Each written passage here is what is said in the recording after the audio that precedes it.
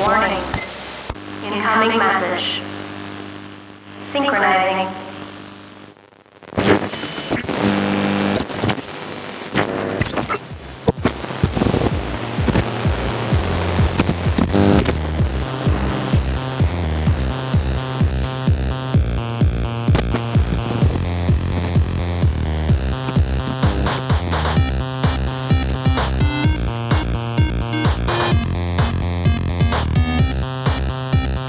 Hey, what's up, everybody? Terminal Transmissions here. Episode 13. Lucky number 13. It's a curse. Yeah.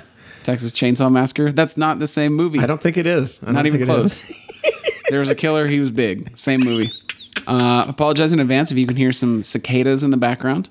Yeah. They're loud. Yeah, it's Texas outside right now. Yeah, we got Summertime. Texas. Yeah. You can tell it's Texas because it's wet. Everything's wet. Anyhow, speaking of Texas, new episode of Preach. Yeah, let's jump right into Preach. Oh, man. So, Real good app. Yes. Episode 8. We are almost done with the season. We only got two more. Two more. It was another phenomenal episode. Yeah. I think this one was actually my favorite episode thus far. I think this is my favorite. The writing was so strong, and like there were so many good bits while also like moving the story and like having like some real dark moments. Right. And honestly, it was cool because it addressed a lot of the things that we were talking about last episode of Jesse's character. Right, absolutely. Yeah, he had been having a lot of weird personality moments. He'd been driving everyone away, and he was not acting like He was kind of being a fucking splurge. Yeah, and in this episode, he was really coming back down to earth, and he was letting his ego get deflated a little bit, and I really like that. I really like seeing that play out. It was really, really cool, and it was really well done. Yeah, he scooted through the remaining phases of grief in this episode. Yeah. But honestly, like Jackie Earle Haley was solidly MVP of this episode. Yeah, he's incredible. His flashback scene with Jesse's dad was short, but it had a lot going on. And honestly, that was the beginning of the episode, so we can just jump right in there. Sure. So the episode opens up with some people on a skiing gondola. Yeah, in Vail, Colorado. Yeah, of all places. Yeah. Garrett's been there once or twice. Yeah, my grandmother lives there. So they're on this gondola and they're just hanging out, being a fam, and they kind of mention like, oh, he didn't show up, he didn't want to come. And then they're sort of just having small talk and nonsense, and then the entire gondola falls and they all die. So then we find out that it was Odin's entire family, and he was the one they were referring to who wasn't there. And we get this very interesting shot of him, a younger Odin, at his desk at the power plant, sort of panning out. And we hear Jesse's dad in the background, sort of like hollering at him, but he's not actually there in the shot. And we see all these coffins, just a shit ton of coffins on the floor. And strangely, a cow. Right. There's just a live cow just standing there. So then the scene cuts, and it's still the same room, but Odin is standing there covered in blood, holding up some intestines. Right. And Jesse's dad is freaking out, and Odin basically is saying, you know, God's not real. Which one of these intestines is the cow, and which one's my daughter? Right. And he says, there's no difference. It's all meat. There's no spirit. There's no soul. There's nothing. Right. And then he basically demands that John, which is Jesse's dad's name, goes to church and denounces God because God's not real, because his whole family died and it's all meaningless. So John declines. And then he takes Jesse and they leave. And that was the scene in episode 4. Right. Where we didn't see inside the room. Yeah, and you didn't know what was going on. We saw Jesse's perspective of just his dad in there yelling and like then him walking by and looking in the room, but we didn't see what he saw. But it's Odin standing there with all of his family's corpses and this dead cow like holding their entrails. And it was wild. And then we kind of get insight into why Odin doesn't believe in God. Right. So it was it was a great scene. It was one of my favorite scenes in the episode just because, like I said, Jackie Earle Haley killed it right there. Right. Like his acting in that scene when he was screaming about the souls and the meat, it was so good. Yeah, it was incredible. So then we jump to now, present day, and he's still outside the church with his militia. And they get a crew to roll up into the church. And Jesse just beats the shit out of him. It was a really like another non-traditional fight scene, kind of like the one that we saw in the episode at the diner or at the hotel rather. Right. In that you don't actually see, you just hear like comical like fight sounds, just like chop, and like just see windows breaking and you hear bullets, and then they all come out like bloody with their asses beat. Also, did you notice that their main dude is Keith Jardine? No, I didn't. Yeah, the main like tough that you keep seeing with the beard is the Dean of Mean, Keith Jardine, former UFC fighter. I didn't realize that. I knew Yeah. that he looked familiar, but I didn't put that together. Yeah, I noticed it in the second episode when they first went to the whorehouse. I was like, that's Keith Jardine. But I didn't realize that all those guys in the whorehouse were going to end up being like Yeah. important to some extent. That's cool. So anyway, yeah, they all roll up in. They get their asses beat. They come back down the hill to Odin, and all their guns have been taken away from them. And they're just like, yeah, he beat us up and took our guns. Sorry. I like that. Yeah, it was awesome. I like that. Donnie's like, what did he say? Yeah, And he's they're like freaking out. Yeah, and they're like, he didn't say anything. They just beat us up. Yep. Which again, it's cool to get more insight into Jesse's just like nasty. Yeah. Like he just beats the fire out of people. Yeah, like a whole group of dudes. Yeah. It was With like guns. it was like 10 guys with Yeah. guns, and he just like beat the shit out of all of them. Yeah, and with no weapons. Yeah, didn't need any of his powers or anything. Like he No. absolutely refused to use the word and just beat the hell out of like 8 dudes. And nobody else was there. Tulip wasn't there, Yeah. and Cass wasn't there. He just handled them. So then we go back into the church, and Jesse's in there getting shit housed because he's still tripping out about Eugene. Right. And he starts like begging God, like, just please bring him back. Like, please bring him back. And I swear I'll never use the word again. Like, I'll never use it again. And then you hear like a commotion, and it's Eugene, and he's like digs up out of the ground. Which was really cool. Yeah, it was cool. Jesse runs over and helps him out. And then you kind of have like, this is finally the moment where Jesse's like, I fucked everything up. Right. And like he kind of decides like, I'm just going to give the power back. Mm-hmm. And it's a really cool scene between him and Eugene. They kind of talk for a little bit. There's a really cool line where Eugene mentions that he just started digging, and that's Right. how he got out of hell. Yeah. And Jesse's like, you dug out of hell with your hands? And Eugene's like, he looks into the camera and he's like, it's not that far. And the Yeah. way he delivered that Yeah, line, yeah. like, That was my favorite line of the whole episode. it like made my skin crawl. Yeah, it was my favorite line of the entire episode. Yeah. I was blown away by that. That entire exchange. Honestly, all of Jesse and Eugene's interactions this entire episode are incredible. Yeah, absolutely phenomenal. So, yeah, Jesse decides to give the power back. He finally admits that he fucked everything up, and he doesn't deserve it. And Eugene mentions the guys from the hotel, the Angels. Right. And Jesse's like, yeah, I guess I'll get them. I'll call them. But then he has a realization that he never told Eugene about that. And that's the classic trope, right? Right. I never told you about the guys at the hotel. Right. But he basically comes to the realization that Eugene is just a hallucination. He's Yeah. drunk. It's his conscience. Right. They don't really say, but he's Yeah. basically imagining Eugene. Figment. Yeah, Eugene's not really there. Which I thought was going to be a lot more nefarious than it was. Yeah, I thought it was going to be like, oh, Eugene has a demon. Yeah, he I thought- brought a demon back. Yeah, with him. yeah, me too. I was like, oh, that's a demon guy. He's trying to get Genesis. But really, it was just, He's crazy. yeah, Jesse had a whole bottle of liquor. So then we cut to another one of my favorite scenes, and definitely my favorite bit, which is Odin trying to rally his troops by telling them about how he's going to build a new type of cafeteria where you can get all kinds of different food from different locales. And then one of the guys is like, you mean like a food court? It was he saying like, what the hell's a food court? Yeah, what the hell's a food court? And then they describe a food court, and he's like, yes, a food court. We're going to destroy this church and build a food court. But it's awesome him just like rallying his men with this food court speech. Yeah. And it kind of comes back because they all head back up the hill, and Jesse just starts sniping people. Yeah. He's just king marksman. Yeah. And he like, my favorite part of this like shooting scene was when he shoots that machete Oh, yeah. out of the guy's hand, and it flies into another guy's shoulder. Yeah. Like he shoots a weapon out of one guy's hand and it stabs another guy. And Yeah. it was so ridiculous. Yeah. But he's just sniping at him and getting him. And they all retreat. And then one of the guys like runs in and he's like, food court. He's like screaming food court. I loved that so much. And then everything kind of goes silent, and like this heroic ass music starts playing. And that guy, whose name is Clive, comes like walking out of the dust real slow.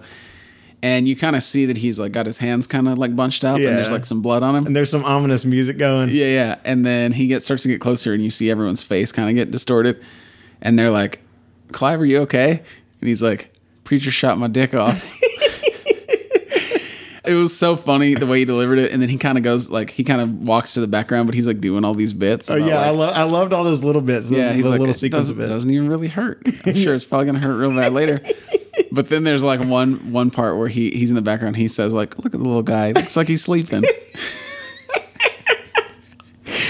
Also, at one point, a dude's driving a bulldozer up, and He's just like doesn't care about sniper fire, and Jesse just hucks a Molotov cocktail at him and blows his bulldozer up. Yeah. I loved. Yeah, it was great. That was really cool. It was a really cool action sequence that we hadn't really seen anything like in the show so far, and it was really cool. It was like action movie kind of stuff. I don't know. I like it. It was really cool. There was one part, and I don't remember exactly which part of the episode it was, but there was some music playing that sounded like it was straight out of like a sci-fi original movie. It sounded like it was out of like Tremors 3. I don't remember when it was, but if you rewatch the episode, you'll hear it and you'll just be like, okay. But I think they did it as like a bit. That's weird. I didn't catch that. Yeah. That's funny. So then weirdly, the whole town starts to show up, and they're basically just throwing like a tailgate. Yeah. Like they're like putting out lawn chairs and like picnic baskets just to watch this fucking charade. Yeah. Which is just Texas. It's just Texas. That would happen. I'm like, food court. Let's do it. And so then Jesse finally comes over the loudspeaker and he's like, bring me the agents. Oh, and I forgot that the sheriff had shown up at this point. Yeah. And they didn't know who he was talking about, but the sheriff knew. So he's like, okay. So he goes and gets DeBlanc and Fior and brings them in. So they show up and they're like, hey, we're going to slurp this thing out of you. And he's like, he basically cracks a deal with them. Like, if you can help me get Eugene out of hell, then I'll give you back Genesis. So they go through the whole sequence. Or no. So they make the deal, and then we go back outside, and then we have another one of my favorite lines in the whole episode, where Odin's getting ready to make another push, and he says to his crew, "Just so everyone understands, this is going to be a night assault over open ground against an expert marksman in an elevated position. So drink a lot of water." Oh man, I was like cracking up when he said that. And then he like follows it up. He's like, "I'm just kidding. Yeah, water like, ain't gonna help you at all." Yeah. And he's like, "Don't think of yourself as human shields, but you are human, and you are going to be used as a shield of sorts." Yeah, it's so good. It was so good. And then we had what for me was confusing, and I mean, I'm guessing if you're listening to this, you either don't care about spoilers or you've already seen it. But then Donnie goes and just lays down, gets on his knees and like puts his head in the trunk of a car and just puts his hand with his like big ass Magnum and just fires a shot.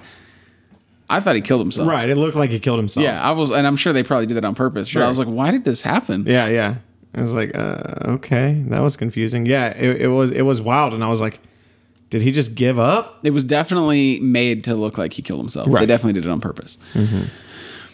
So then we cut back into the church, and we have this really cool scene of DeBlanc singing "Wink and Blink and a Nod," which was super eerie, but it was really cool. And they put the coffee can back on Jesse, and it actually works. Genesis gets slurped out of his belly and goes into the coffee can. And so then, as soon as they get Genesis, they're like, "All right, we got to peace out." Right. And Jesse's like, "What about Eugene? You said you'd help me get him out of hell." And they're like, "Who? Right. What are you talking about?" Yeah. And then they're basically like, it's too hard to get people out of hell, and we're not going to do it.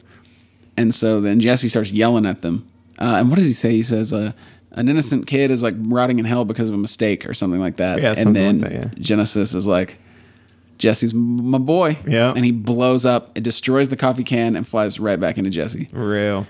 And it was awesome. Yeah, it was real cool. And then the angels just give up. Yeah. All right, well, we got to cut you open now. They're like, all right, the other thing. But for the moment, they just leave. Yeah. And they're like, there's no more trying. I think that was the last thing DeBlanc said, and then they walked out. Then was another really awesome scene where Preach is like getting super hammered. He's getting even more hammered. He's just like swigging straight liquor out of a bottle. And there's just bullets like flying through the church. Like he's just sitting there getting drunk, and bullets are just whizzing past him. And then he kind of gets his wits about him, and so he goes to like shoot back at them. And then Donnie walks in, and he's got his big ass gun, and he points it at Preach, and Preach uses the word on him. He's like, "Put the gun down," and Donnie doesn't do it, and he says it again with the word, "Put the gun down." And then Donnie turns his head, and you see blood pouring out of his ear, and you realize that he blew his own eardrums out in the trunk of the car on purpose, so that Preacher couldn't use the word on him. Real. And I was like, "Dang, Donnie, okay, all right." And so he puts his gun up to Preach's head, and Preach is like, what does he say? "Go on, Donnie, we both deserve it." Yeah. But he doesn't shoot him. He just fucking knocks his ass out cold. He just pistol whips him. So then Preach wakes up, and all the crew is in his church. He lost. King Cannon's there with his whole meat militia, I'm going to call him. And he gives him the papers, and Jesse signs over the church. And he's kind of confused. He starts laughing and he's like, I don't get it. Like, I told you to serve God, and like, why aren't you serving God? And Kincannon's like, I am devoutly. I serve the God of meat, things that are tangible that you can touch and that are real. Right. And when he said that, I was like, dang. Yeah. It's wild. Because like saying the God of meat is real silly, Right. but like believing in things that are real and tangible is way less silly than a lot of other things that people believe in. Yeah, and I like that he immediately pointed that out because Jesse kind of like chides him for it. And he says like, that's just crazy, you know. And Kincannon's like, no, what's crazy is believing in a God that like doesn't show up, that doesn't talk to you. Yeah, he said believing in a God that's silent. Yeah, and it rings true, and so that was a really powerful, poignant scene, and I really like that. I like the line delivery. I like the line. The writing there was great, and it was really cool. And you could see that Jesse was like, "Oh shit, like you're right." Yeah, so that was a cool moment. It was really good. Again, Jackie Earl Haley was just killing the game. Right. And then Preacher kind of has like a weird moment. You kind of see like some realization dawn on him, and he asks for like one more Sunday, and he basically says, "I'm going to bring God to the church." And we're going to ask him anything we want to ask him. And if we don't like his answers, I'll denounce God right here at the pulpit in front of everybody. Yeah, right. So... Which is a bold fucking plan. It's a bold-ass plan. And then we cut to, just out of left field, the darkest scene in the whole fucking episode. Yeah. So we cut to Tulip for the first time. It's the first time we've really cut away from Jesse and Kincannon the whole episode. We haven't seen Cass. We haven't seen Tulip. There was a scene with Miles and Emily at one point earlier, but I didn't care about it, so I didn't talk about it. I don't really give a fuck about Miles. Yeah. But anyhow, so we cut to Tulip, and she's at a shelter adopting a pup. And it's this big, cute bloodhound. His name's Brewski. He's super adorable. Brewski's a good name for a dog. Yep, his name's Brewski. And then we go to her house, and she's petting him and playing with him and rubbing him, and she's, who's the best Brewski in the world? And it's super cute. And then she takes him and she feeds him to Cassidy. Yeah. Whom we hadn't seen. Yeah, so we don't really know what happened with the fire extinguisher. I'm guessing the fact that she fed him a dog means that Creech didn't extinguish him, and he's real fucking hurt. Or extinguished him and then just like left him sitting like right outside. Which he would just still be getting baked goods. But anyway, so yeah, she takes the dog and starts walking back towards the back room, and at least me, I figured it out immediately. Yeah. And then she puts him through the door and shuts the door, and then you just hear like a cacophony coming out of the room, and it was dark. Yeah, there's some slurps. Yeah. I was like, why can't you just go? Obviously, like the blood bank in the hospital isn't exactly well guarded. Maybe you can go grab like a bag or two. Well, see, and that was kind of the thing that made me feel like maybe Preach didn't put him out, in that he's like real fucked up. Yeah, real incapacitated to the fact that she had to go adopt a dog to give to him. Like he couldn't go do anything. Yeah. You know what I mean? Yeah. Like he might. Well, I was saying her, like just go for her to go grab some blood bags and just like huck them at him. Well, I think it's because it's Preacher and they wanted it to be shocking. Yeah, it worked. Yeah, it was dark, and I was like, whoa. Yeah. And then the final scene, which actually was slightly less meaningful after that, like after seeing the Brewski scene, we cut back to the church, and Sheriff Root arrests Jesse and puts him in the back of the car, and they start to drive away, and the whole town is like lost their fucking minds. They're like, save us, Jesse! Like, we're sinners. And they're like pounding on the cop car. Yeah, that was the weirdest part of the episode for me. Was like, y'all were just here like trying to see like what crazy shit was gonna happen. Y'all weren't backing him up at all. Y'all were like letting people just shoot guns into his church at him. And then as soon as he's outside, y'all are like, oh, like save us. I was like, whoa. Art imitates life, Garrett. I won't say any more than that. But anyway, yeah, it was a great fucking episode. Only 2 left for the season. Yeah, I'm really curious where it's going to go from here. Yeah. Oh, there was one last thing. The pressure thing. Oh, yeah, they keep going back to that. The just miscellaneous jobsmen. Yeah. So definitely that can't be good that like your like pressure gauge is setting off klaxons and this isn't the first time they've shown it in the season. Yeah, and like all that is keeping whatever that is, which obviously is like some kind of boiler or something, from blowing up is like some dude that's like 14 minutes from a heart attack sitting in a chair across the room from it. Yeah. And it's like that's not much of a safety net here. I feel like that is gonna be like the main thing. Yeah. I feel like something's gonna blow up. And I feel like they definitely are going out of their way to make that dude look like he's on death's doorstep. Yeah, he was he was getting up with mayonnaise in his veins for sure. That dude's not making it a day past 95. Yeah, that dude.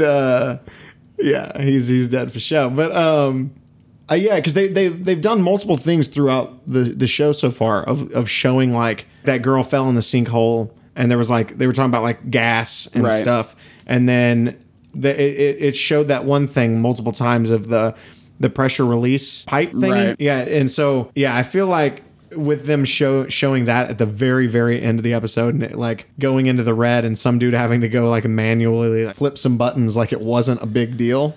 I feel like that Ken Cannon has set something up to be precarious. I have a pretty strong suspicion of how that's going to tie into the books. Yeah. I'm not going to go into it, but Right. I have a pretty With that town, with the thing, with the thing and the other of thing course. and the stuff. Yeah, that makes sense. I hadn't thought about that. I'm trying to do a thing where it's really hard, but I'm trying not to like make projections based on anything because Right. I feel like I'm gonna like spoil it for myself Right. if I think about it too much. Because that's a problem I had with Game of Thrones. I had a really bad, and I still do. Like I have a really bad problem of like thinking about the books a lot and then extrapolating from that what I think is going to happen in the show. Right. And luckily, I read Preacher so long ago that it's a lot easier for me not to do that with. And so I'm specifically trying not to, but it's a little impossible sometimes, and I like Yeah. it. Either way, I think this might have been my favorite episode thus far, just think because so, like too. the writing in this one was phenomenal. Yeah, man. Honestly, just like I said, that interaction between Eugene and Jesse was phenomenal. Yeah, it was really good. We got to see a completely different side of Eugene because it's not real Eugene, but that actor was just killing it, and it was like a much more confident Eugene, and I loved it, and I was like, dude, oh, this is good. This is good. This is good. So yeah, fantastic episode. So I'm going to jump over and talk about Stranger Things, which just dropped on Netflix a couple days ago. Watch it. Watch Stranger Things, please. Yeah, it's really, really, really cool. So Danny's already finished it, but I only started it last night, and I'm only 2 episodes Yeah, in. I'm going to mind my P's and Q's here. I'm basically just going to let Garrett lead, and I'll chime in with things that he says so that I don't accidentally spoil anything for him. Because honestly, I watched it in almost one sitting. So it's really bled together for me. So I don't want to like try and reference anything and Right. like jam anybody up. Yeah, so I'm not going to talk about it in depth very much because I can't really at this point anyway. So I'm just going to talk about what I really like about it, and if you haven't seen it yet, and why you should. So first and foremost, it's fucking rad. It's on Netflix, so all of it dropped at once. You can just go do like Danny did and just binge it at once if you want to. Just get it out of your system. I want to. Like I feel like I'm going to watch 2 or 3 tonight. Just burn it down. Yeah, but it's a fantastic show, fantastic writing, but it's based in 1980s Indiana. So it's just some tiny podunk town in Indiana, like rural Indiana. And Tidbit, pop-up video, the show was originally called Montauk. yeah, Guess where it took place then? Montauk, New York. Yes. Where I just was. Anyway, so it's kind of like an homage to a lot of old movies, like Spielberg stuff and like old horror movies. Stephen King, 80s. Yeah, and it's phenomenal writing. It's got great characters, but the thing that jumps out to me, it's got phenomenal music as well. The thing that jumps out to me the most, I would say, is it has a bunch of like adolescent characters, and they actually seem like actual adolescents. Yes. And that's almost never done. Almost nothing gets that right. Yeah. Like kids almost always either seem like cartoonish caricatures of children, or they just act like adults, and there's almost no real middle ground there where it's like, oh man, that's exactly how like 14, 15-year-old kids act. And this show absolutely fucking nails it. Or I was like, this is just how kids are. This is awesome. But it's got 8 episodes. Like I said, I'm only two episodes deep, so I can't get super into it. And I don't really want to spoil much because I feel like it's a show, one of those shows that is a lot better if you don't really know what's going to happen and if you don't really know what's going on. But it's not super, super mega scary. Again, it's more like 80s suspense, horror, thriller kind of stuff where it's not, so far as I've seen, it's not like gory or anything. And I really like that. I really like horror when it's more off camera. I always have really much more appreciated that.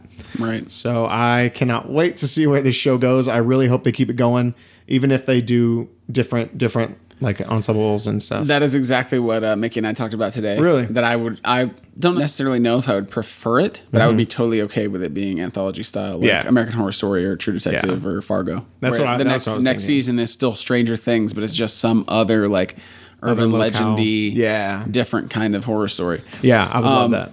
Yeah, man. One of the things, and it goes back to you talking about the adolescent characters, they're not the best actors in the world. Right. But for And it's hard for kids to be. But for their age, they're all really good. And mainly the kid who plays Mike and the girl who plays Elle are. She's fucking incredible. She's killing the game. She's MVP. Yeah, she's absolutely fucking incredible. Like I hope that like her career blows up. After this. Yeah, absolutely. Yeah, they definitely are the standouts. And Winona Ryder is also like killing every single scene she's in. Also, her eldest son in it is like killing every scene that he's in. Yep.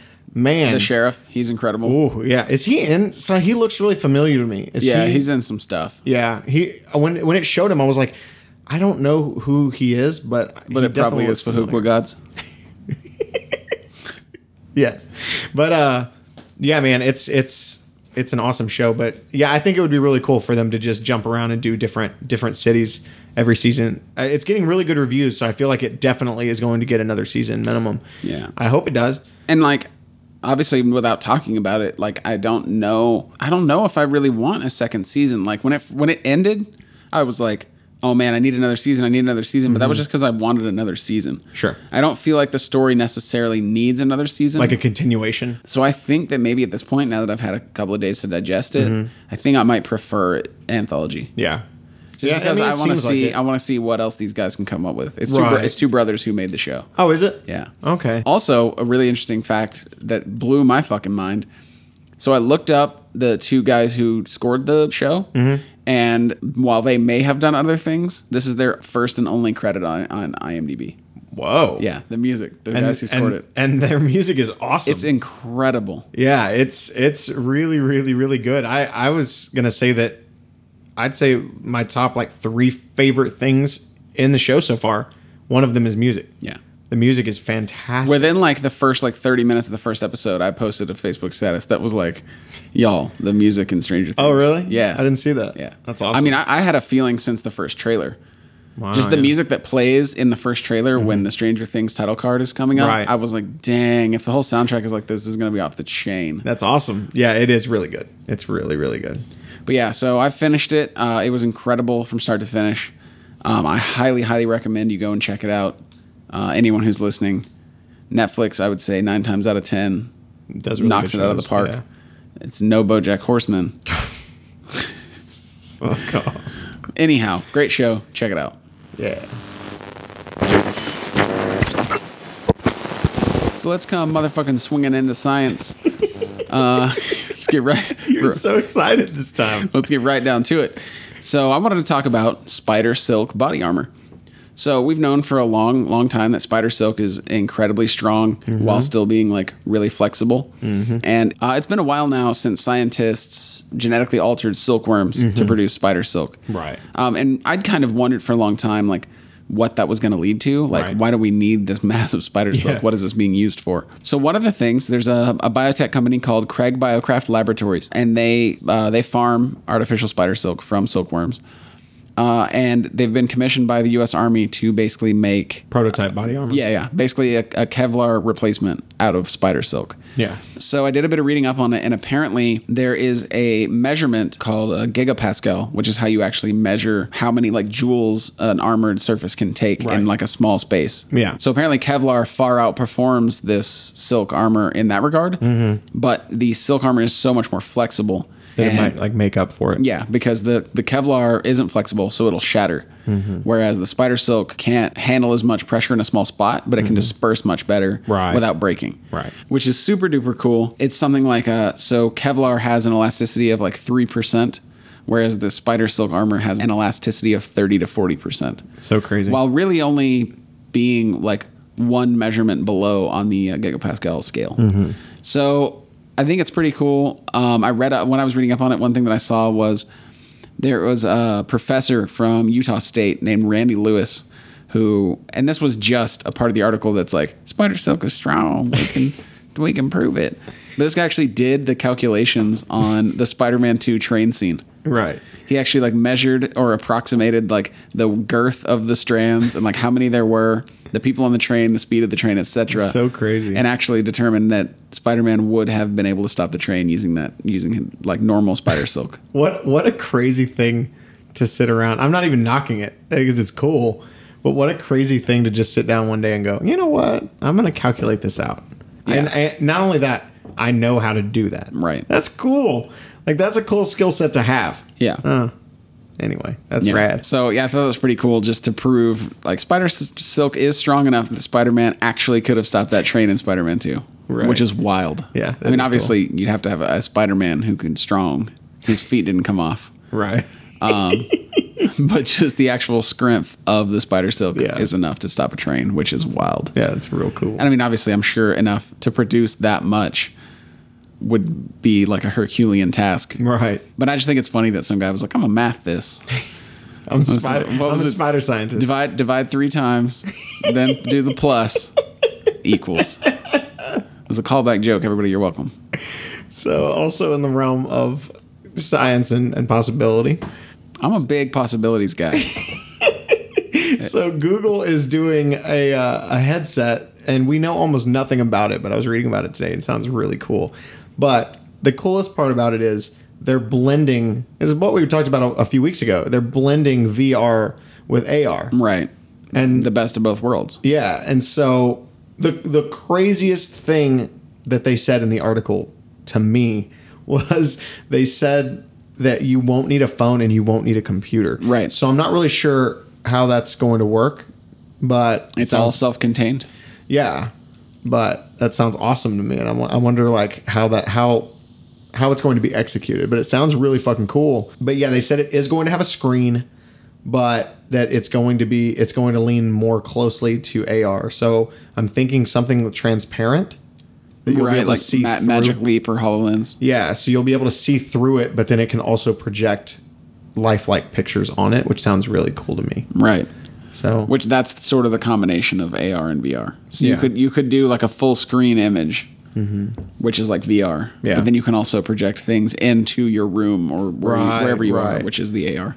yeah, I wonder if they're like scrapping. Oh God, what was it called? Google the lens, the glass, Google Glass.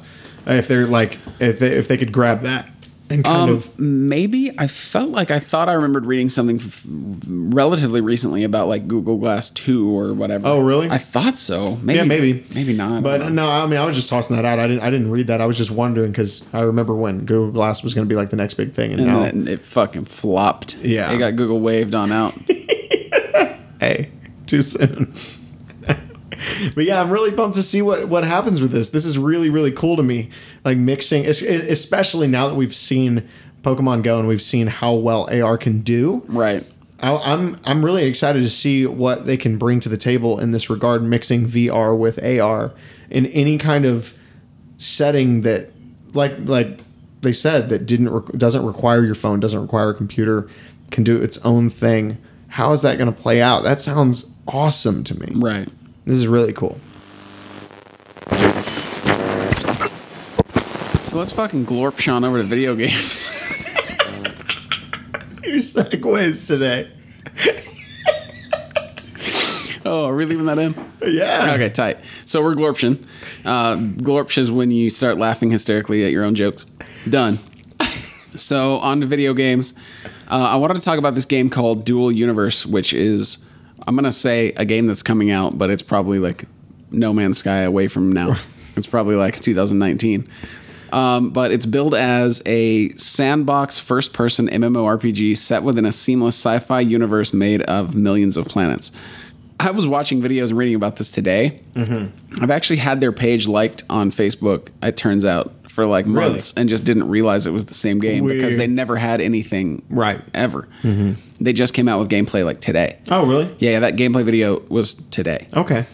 So anyway, I'm obviously interested in it because it's No Man's Sky-ish. Mm-hmm. It's actually like the article, it says like No Man's Sky style game.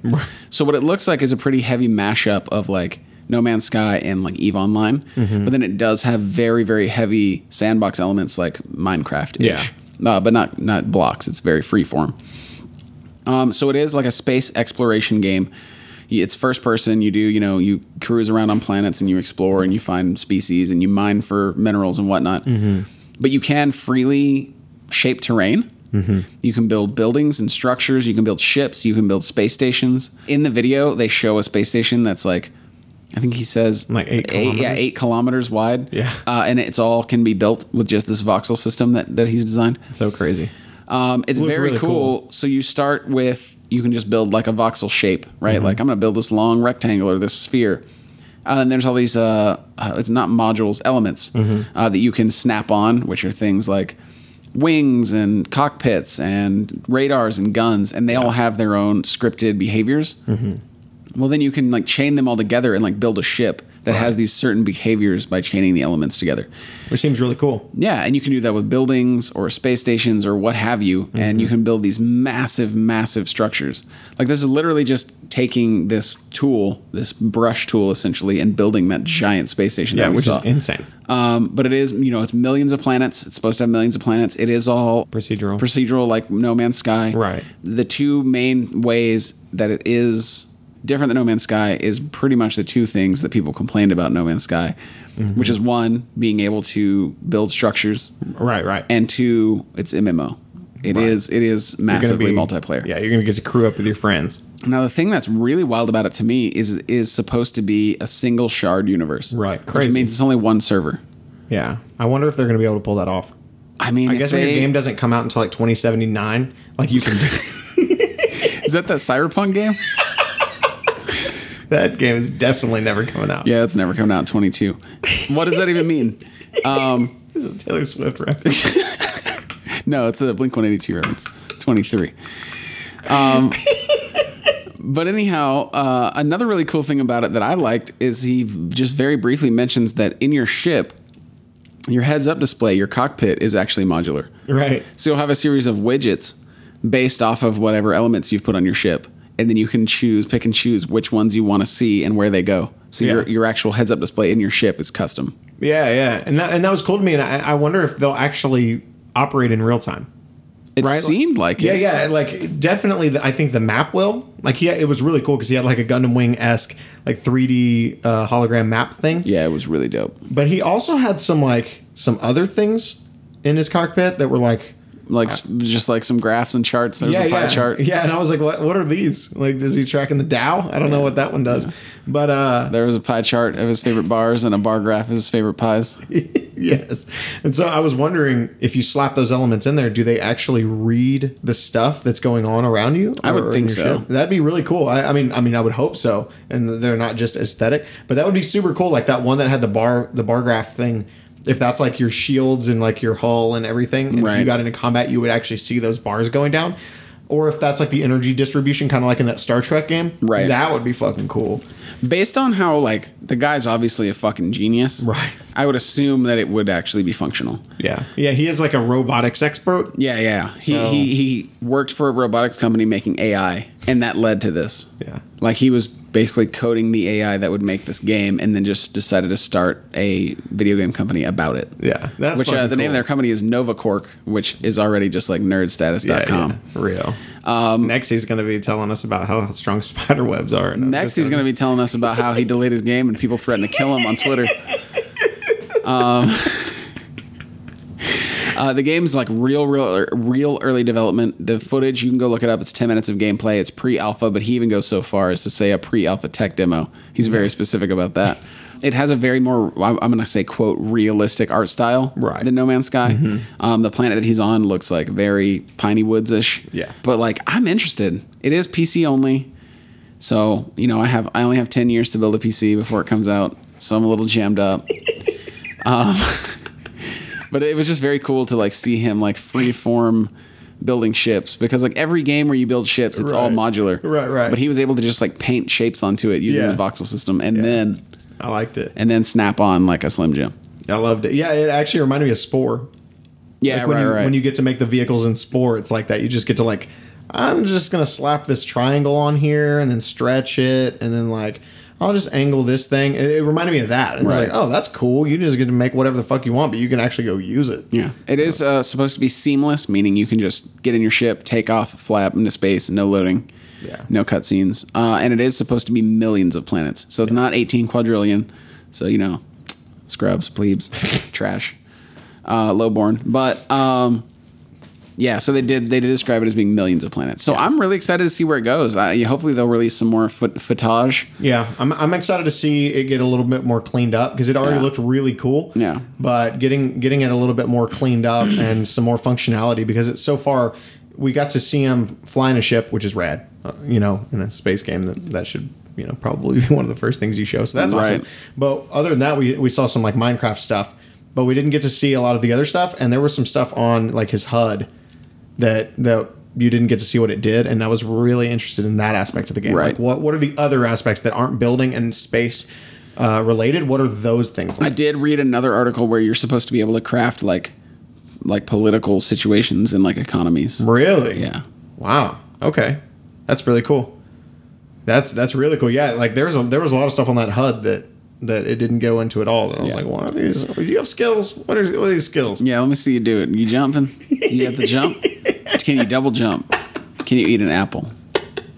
I forgot about the apple bit. Yeah. Games are only good if you can jump and eat an apple. Yes. So, in a game that you definitely can jump but can't eat an apple, we're going to talk about Overwatch again because we finally got some news, well, it's more than concrete. Have we talked about Overwatch before? A couple times. So actually, I wanted to talk about this last week, but I wanted to wait until there was an actual announcement.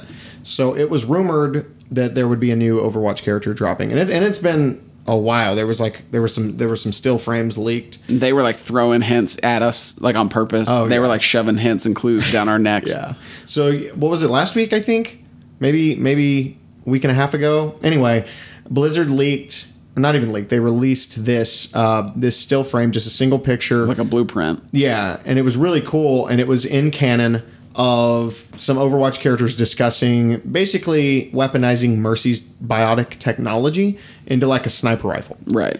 And there were a lot of people speculating that this would be Pharah's mom, who was regarded as one of the original Overwatch members, and she was also a sniper. So we knew that from canon.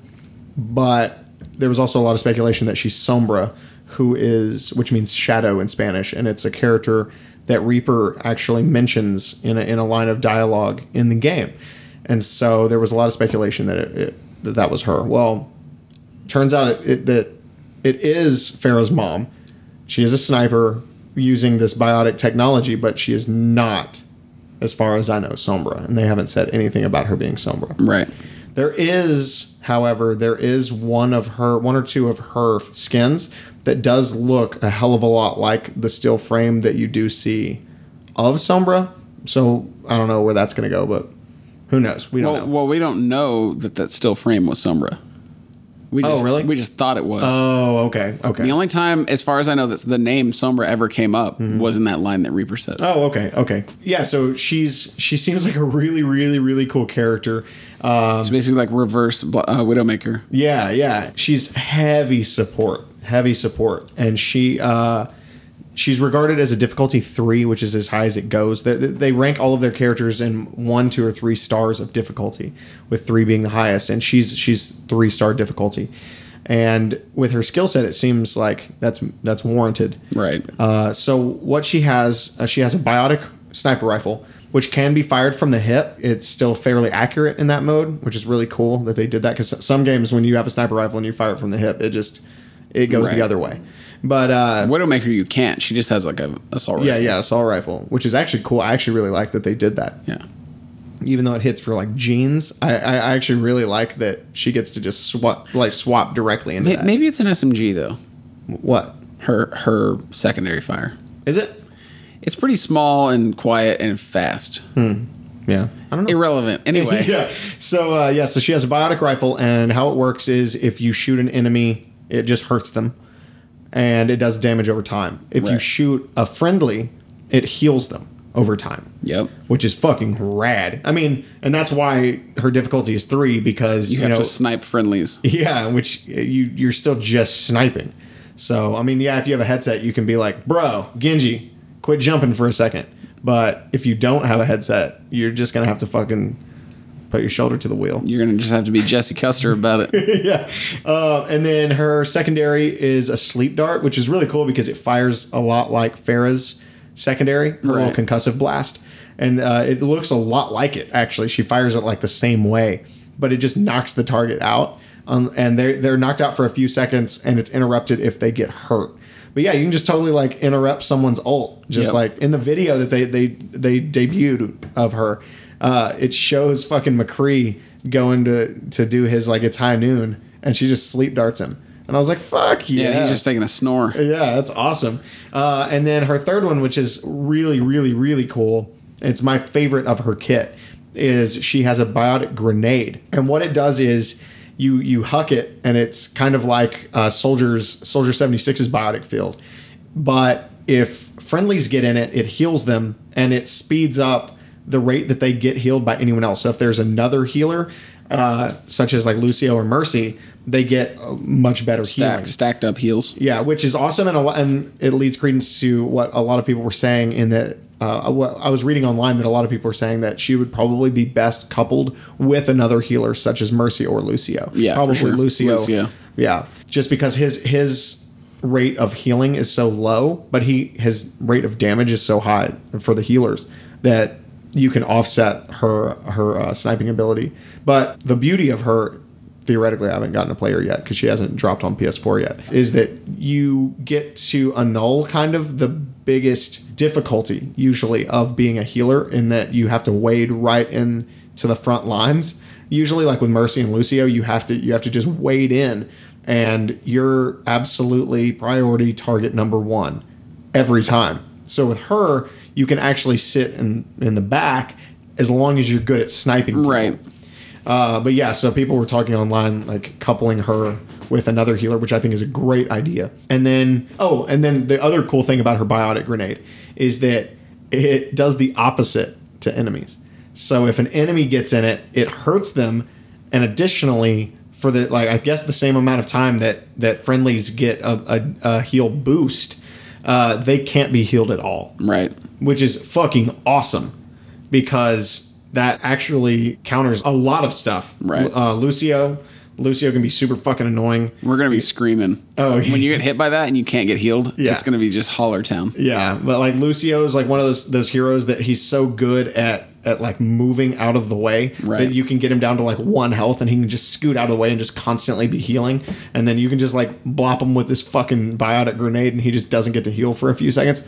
Fucking give it to me. Yep. But also like Roadhog and a couple of the other heroes, Bastion. That's awesome. That's such a Soldier. fucking cool thing. Yeah, absolutely. And so Honestly, just blop one down in his biotic field and then nobody gets healed. yeah, tell him shut up. And then what's really, really interesting is that they gave her an ult that doesn't do anything direct to you. Right. Which is really just, cool. It's just like a super buff. Yeah, you get to just I guess it's like a dart. Right. It's like Mercy's damage buff, but it's her ult. Yeah. She hits you with like the ultimate, like you just go berserk. Basically. Yeah, so you do more damage, you take less damage, and you move faster.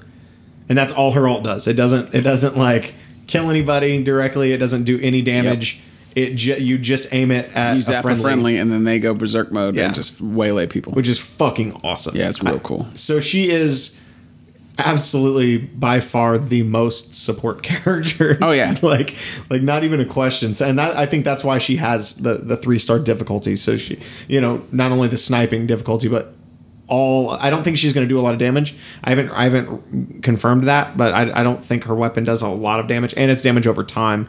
So you're not just going to be getting to like headshot people. But that's awesome. I can't wait for her to drop on PS4. I feel like that's going to rejuvenate me a lot in wanting to play. And it really sucks because I'm always hit or miss.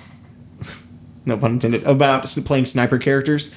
Some games I really love sniping, and some games I really don't like it. And I've tried with Widowmaker, and I want to like her so badly, but just something about Widowmaker doesn't really click for me. Right. Same. But I really think I really like playing support, and Mercy's one of my favorite characters. I really like Lucio. I think that she's going to be. So one of my favorites. do we know yet how she's going to get around? Like, what is her mobility? As far as I have been told, she doesn't have anything. Somebody was saying the first day that it was announced, somebody was saying that she can climb like Hanzo and Genji, but other people were saying that she doesn't have anything, which seems really fucking weird to me. Interesting. Yeah, because, Widowmaker has her grappling hook. Hanzo has the ability to just run up walls. But for a sniper character to be grounded is a little weird. Yeah, it'll be really hard to get line of sight on friendlies, and then that kind of does just make you have to get in close. Yeah.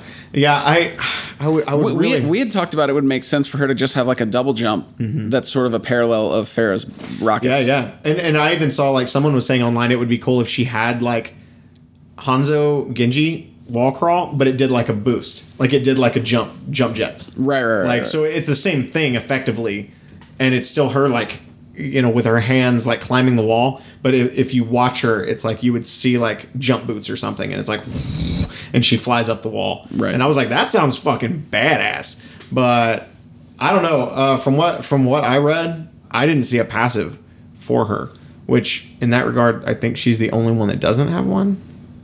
Interesting. So yeah, I don't know.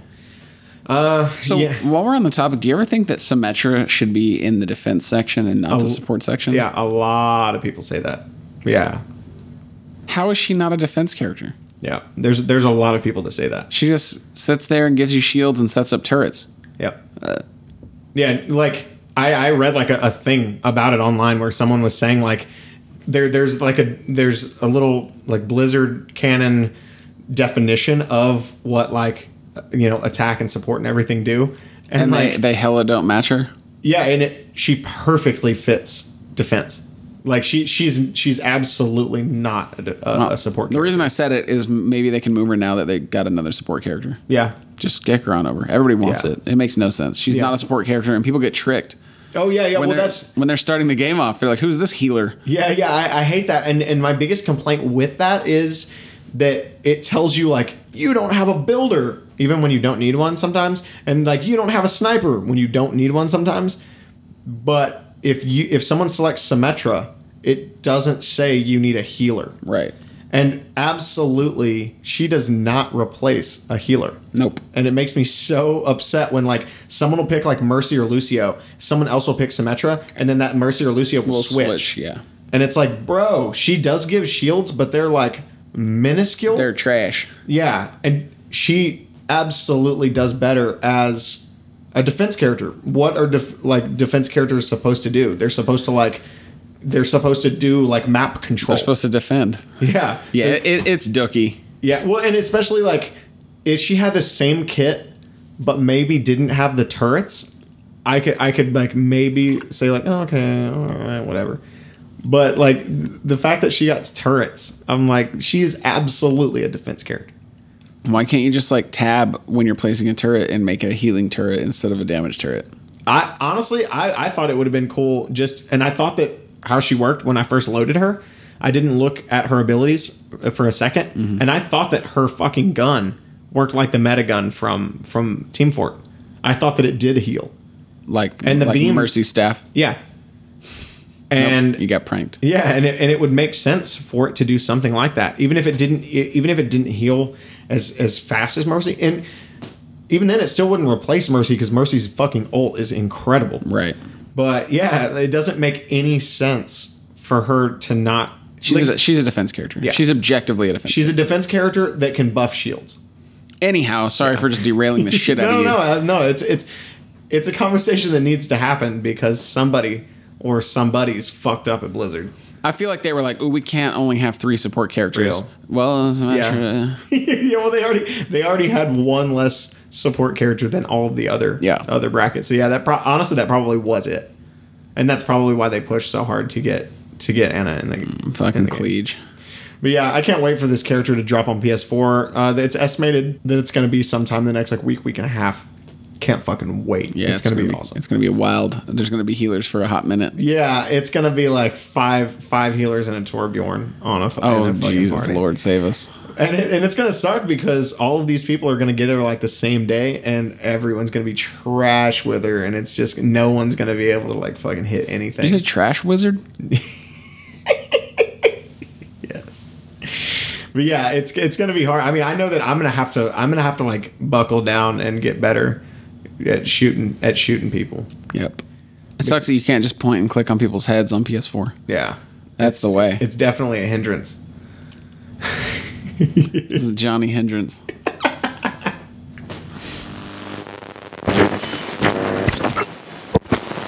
So let's warp on over to movies for a second. I wanted to talk about Star Trek. Okay, that's a bit. I know it's Star Trek.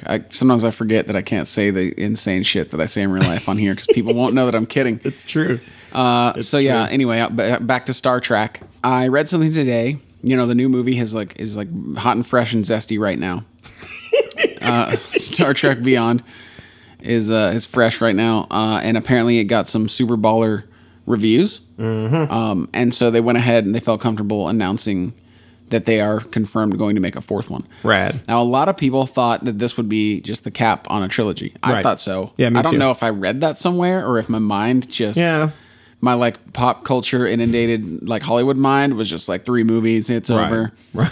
I don't know why my brain is a like robot? an 80s robot. I am anyway. So they are making a 4th Star Trek.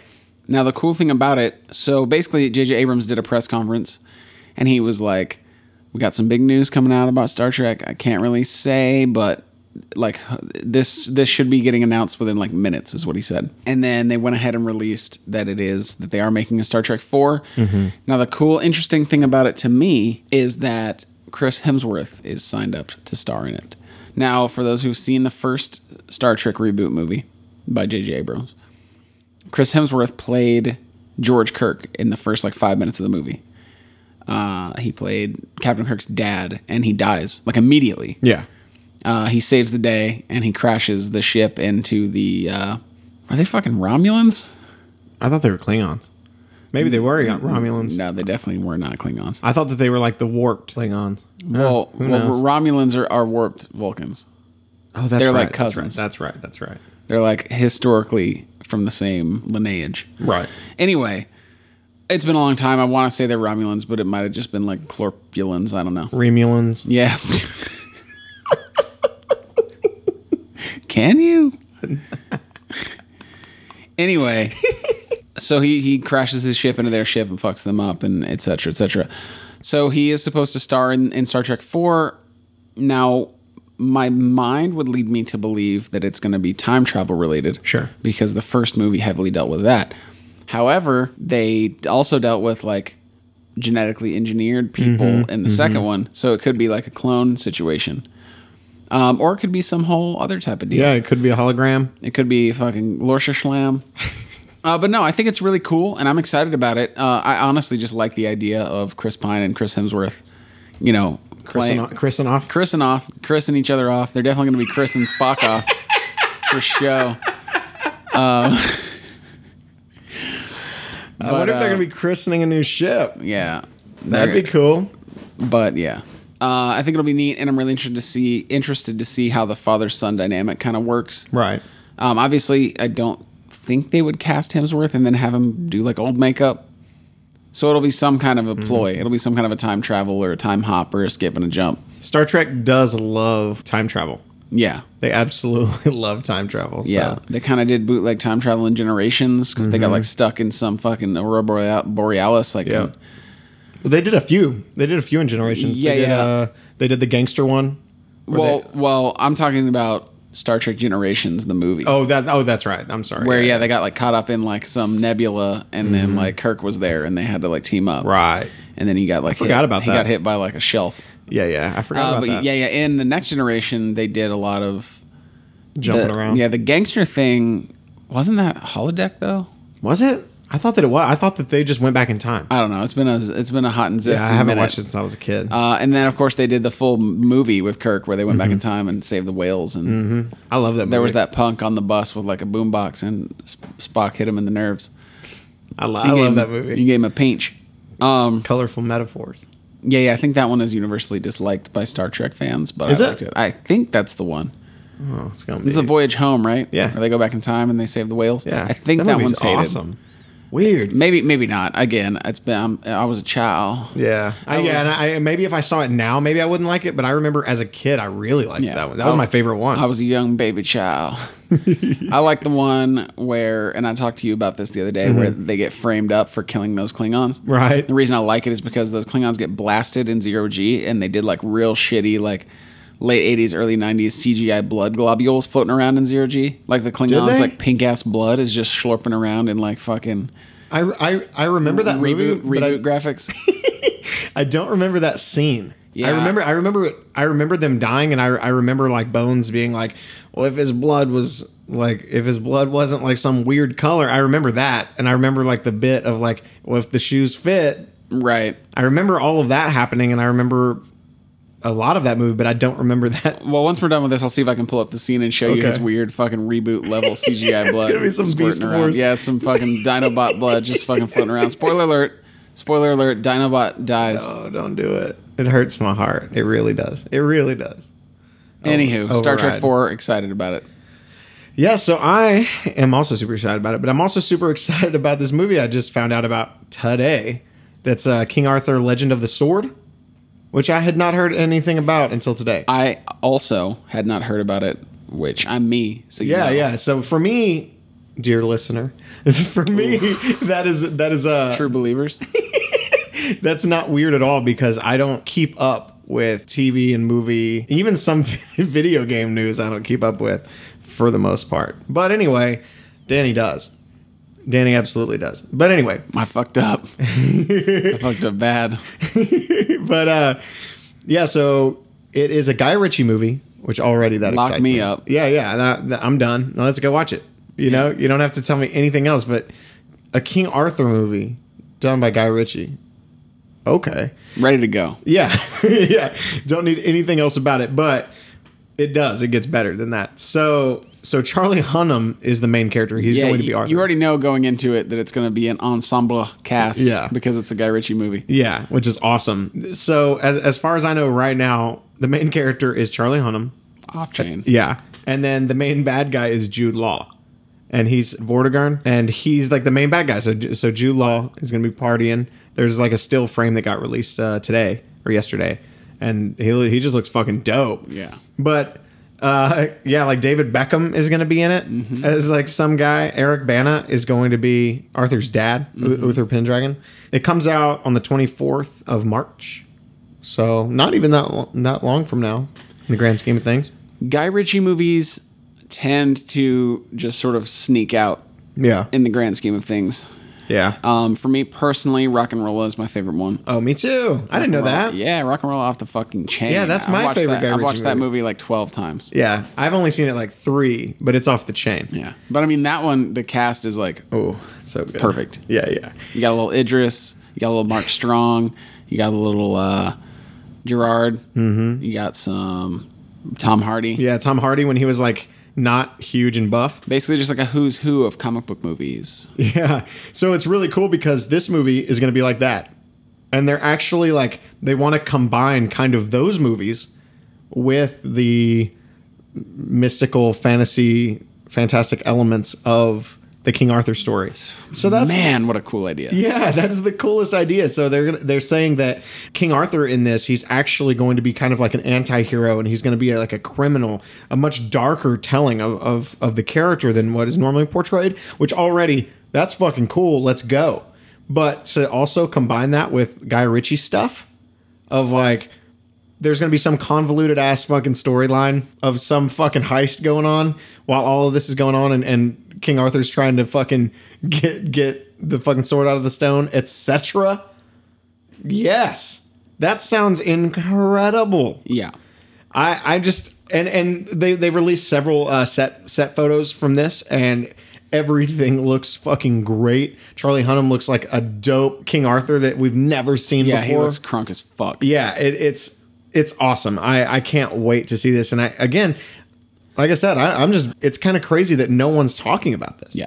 Because this is such a cool concept. Such a I cool literally idea. hadn't heard about it until you mentioned it to me like an hour ago. Yeah, so crazy. I read about it, and it was like new set photo of Jude Law, and I was like, "Whoa, what movie is this?" Making AI 2?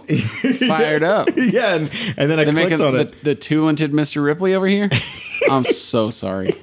Anyway, But yeah, I pulled it up, and I was like, "This sounds like the best movie." yeah, I think it's gonna be fucking incredible. Guy Ritchie's really good at making like badasses, and then to like put that into like the Arthurian Yeah. Camelot type of setting is Yeah. gonna be wild. Yeah, Because and we've never really seen him go outside like Cockney London crime dark comedy. yeah, absolutely. The end. Yeah.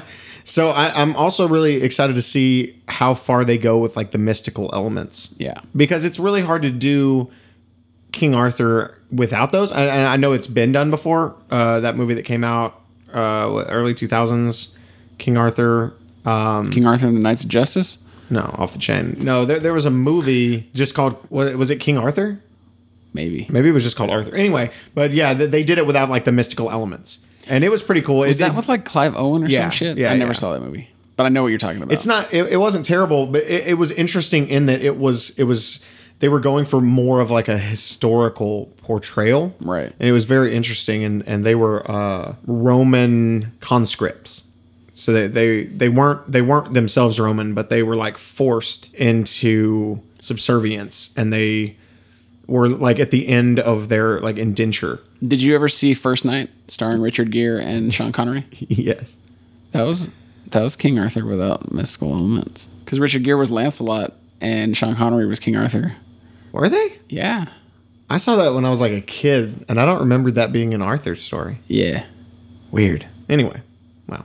Now I feel obligated to Google it, but I'm like 80% sure I'm not high. Yeah, I just thought that it had some homages. I didn't realize that it All was. right, we're doing a Joe Rogan. I'm Googling it right now. Yeah. Everybody get strapped in. Lancelot falls in love with Guinevere, who is to be married to King Arthur, and they fuck, and King Arthur gets mad. The movie. Right. First Night, starring Richard Gere. Interesting. I didn't realize that. Yeah. Well, that's cool. But anyway, so we're gonna have another one of those. Exactly the same movie. It's gonna be the exact same. Sean Connery and Richard Gere are both going to be in it. They're going Yeah. to be sword fighting. Yeah. Yeah. It's gonna be rad. I can't wait. It's so fucking cool. Yeah, now that I know about it, I'm fucking fired up as hell. March is like tomorrow. Yeah. No Man's Sky will be out. Maybe. But yeah, Hunnam's awesome. I really like him. I think that just sounds like a cool character for him to do. They're just tough, like criminal rogue King Arthur. Yeah. That sounds awesome. One thing that's really wild about Guy Ritchie to me is that he honestly doesn't repeat actors that often. Which, considering that he does these huge ensemble casts of like that's true. English actors pretty much exclusively, he almost never doubles down. Yeah, that is crazy. I didn't even think about that. Yeah. Weird. Weren't there a few in Lock, Stock, and then Snatch? Had like a couple? Yeah, like a couple though. Yeah. Like Jason Statham's in both of those. Yeah. Yeah, that's awesome, man. I think maybe I'm misremembering, but wasn't Tommy the Tit from Snatch in one of the Sherlock Holmes movies? I don't remember. And I guess Jude Law was in those. So that's a repeat. But it's still, considering the number of actors that he uses that are all like major, like A-list English actors, he doesn't really like double down that often. True. When you see other directors who stay in such a like niche like that, Yeah. it's just the same cast over and over again, Yeah. which is fine. Yeah. And sometimes it really works. Yeah, sometimes it's actually cool when you're like, all right, so I know that Michael Rooker is going to be in every fucking James Gunn movie. I get it. Sometimes you just got bros. You got to help your bros out. Yeah. Anyway, sorry to go off on a rant, as you do. It happens every time. Episode 13, everybody. Done. You know, I thought we were going to be killed by Jason. Correct reference. I made the correct reference. Jason Voorhees, everybody. Full circle. Yes. Full circle. So Anyway. tell your friends about our podcast. Yeah, Everybody. share on Facebook with all your hundreds of close personal digital internet friends. Yeah. Spread the word. Maybe we'll do like a giveaway. Yeah, something. We got to get this ball rolling. We got to get the word out. Yeah. Because when the cheese starts flowing, Kraft gets your noodle going. Can I say that? Am I going to get sued? No, you're just really, you're giving them free advertisement. Yeah. Can you quote a Kraft macaroni and cheese commercial from like 1994? If not, I don't want to be alive. Anyway. See you next time.